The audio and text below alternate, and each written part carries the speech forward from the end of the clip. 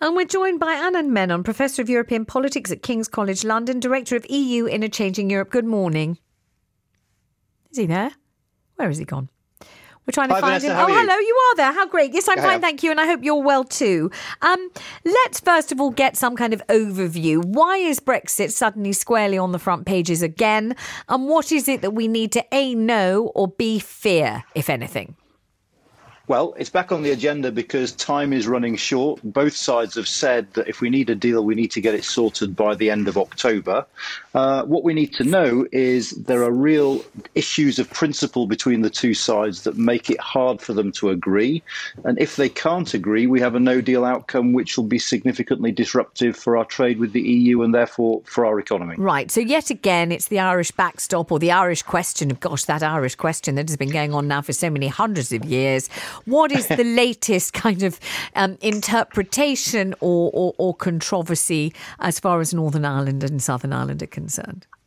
Well, look, none of this is certain. There was a story that appeared overnight in the Financial Times that said that the government is planning to put forward legislation on Wednesday that would potentially undermine the deal that they signed with the European Union last year, which included the Irish Protocol. We'll have to see the legislation to see if that's true. And even if it is true, this might be just the government sabre rattling to try and force the EU to move. But if indeed we end up passing this legislation that unpicks the agreement that Boris Johnson only signed a year ago, remember, that will have serious implications, not just for the negotiations with the European Union, but more broadly. For instance, Democrats in the US Congress have said they won't be approving a trade deal with the UK unless the Irish are happy with the solution we found for the Irish border.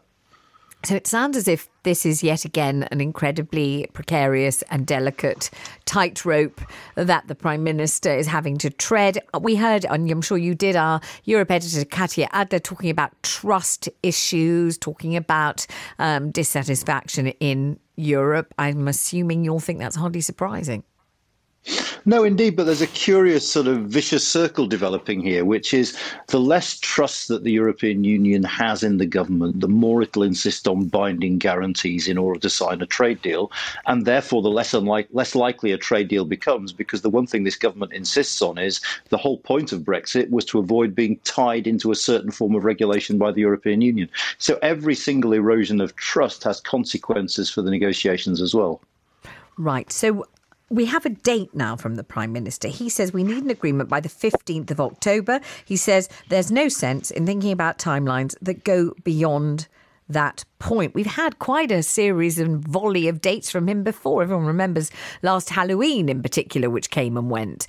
Is there any point giving these dates? Are they just a kind of a distraction of some kind, or does he really mean it this time?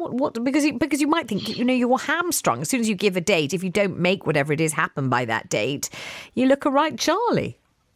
Yeah, there is that, but it's not a totally random date, because on the 15th of October, the heads of state and government from the EU member states are due to meet. So you can envisage a situation in which Boris Johnson is invited to that meeting to hammer out a Brexit deal. And even if the full deal isn't done, they might come out saying, we've agreed on enough to make us confident we can get this done. So I think what Boris Johnson is saying is by the time of that meeting, we need to have something, because one of the problems with the Brexit process over the course of this year has been that heads of state and government, senior politicians, have not given it enough attention because of the coronavirus. And unless senior politicians are involved in the process, neither side has the political authority to make the compromises we need to get a deal. So it makes sense to focus on that meeting, that summit that's going to happen in mid-October, I think. OK.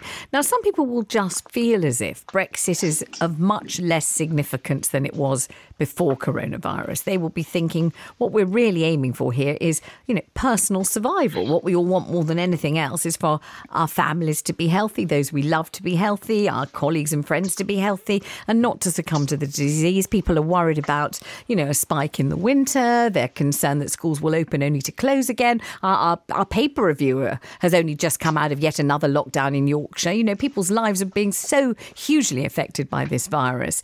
Do you feel that means that kind of enthusiasm for Brexit, which was largely responsible, many people say, for the Tory victory in the last election, has ebbed away? People have lost interest in it or don't care so much about it anymore? People have certainly lost interest. I'm not sure people have changed their minds on it. So I think Leavers will be pleased when the transition period is over. But bear in mind one thing about what you just said, which is this. The one part of our reaction to the pandemic that hasn't really kicked in yet is what happens when its economic implications become crystal clear. Yeah. And most economists expect spiraling unemployment to be one of the impacts of this towards the end of this year. Mm-hmm. And it's here that Brexit and the pandemic, if you like, overlap. Because whilst the short-term impact of the pandemic will obviously be far larger than any economic shock we've experienced in our lifetime, the problem with Brexit is that most economists think if we leave with no deal, the medium-term impact of Brexit will be more severe than the impact of the pandemic. So in that sense, the two aren't wholly unrelated because we have a weak economy already. And one of the questions the government has to consider is whether it's worth having no deal on top of that at a time when our economy is already fragile. The Prime Minister says no deal would mean that we'd be in the same position for trade with the EU as Australia is. Is that correct, A? And B, is that good or bad? Yes, it is correct in the sense that Australia has no formal agreement with the European Union. But at the risk of stating the obvious, Vanessa, we're a lot closer to the European Union than Australia is. And what that means is a far larger proportion of our trade is with the European Union than the proportion of Australia's trade. Australia has a trade deal with New Zealand, not surprisingly, because they're neighbours. So geography plays an important part in this, and I'm not sure it's a particularly helpful comparison in that sense. Thank you very much indeed for talking to us. Always make something rather difficult and opaque a great deal clearer. So we hugely appreciate it. Anand Menon there. And he is, of course, a Professor of European Politics at King's College London.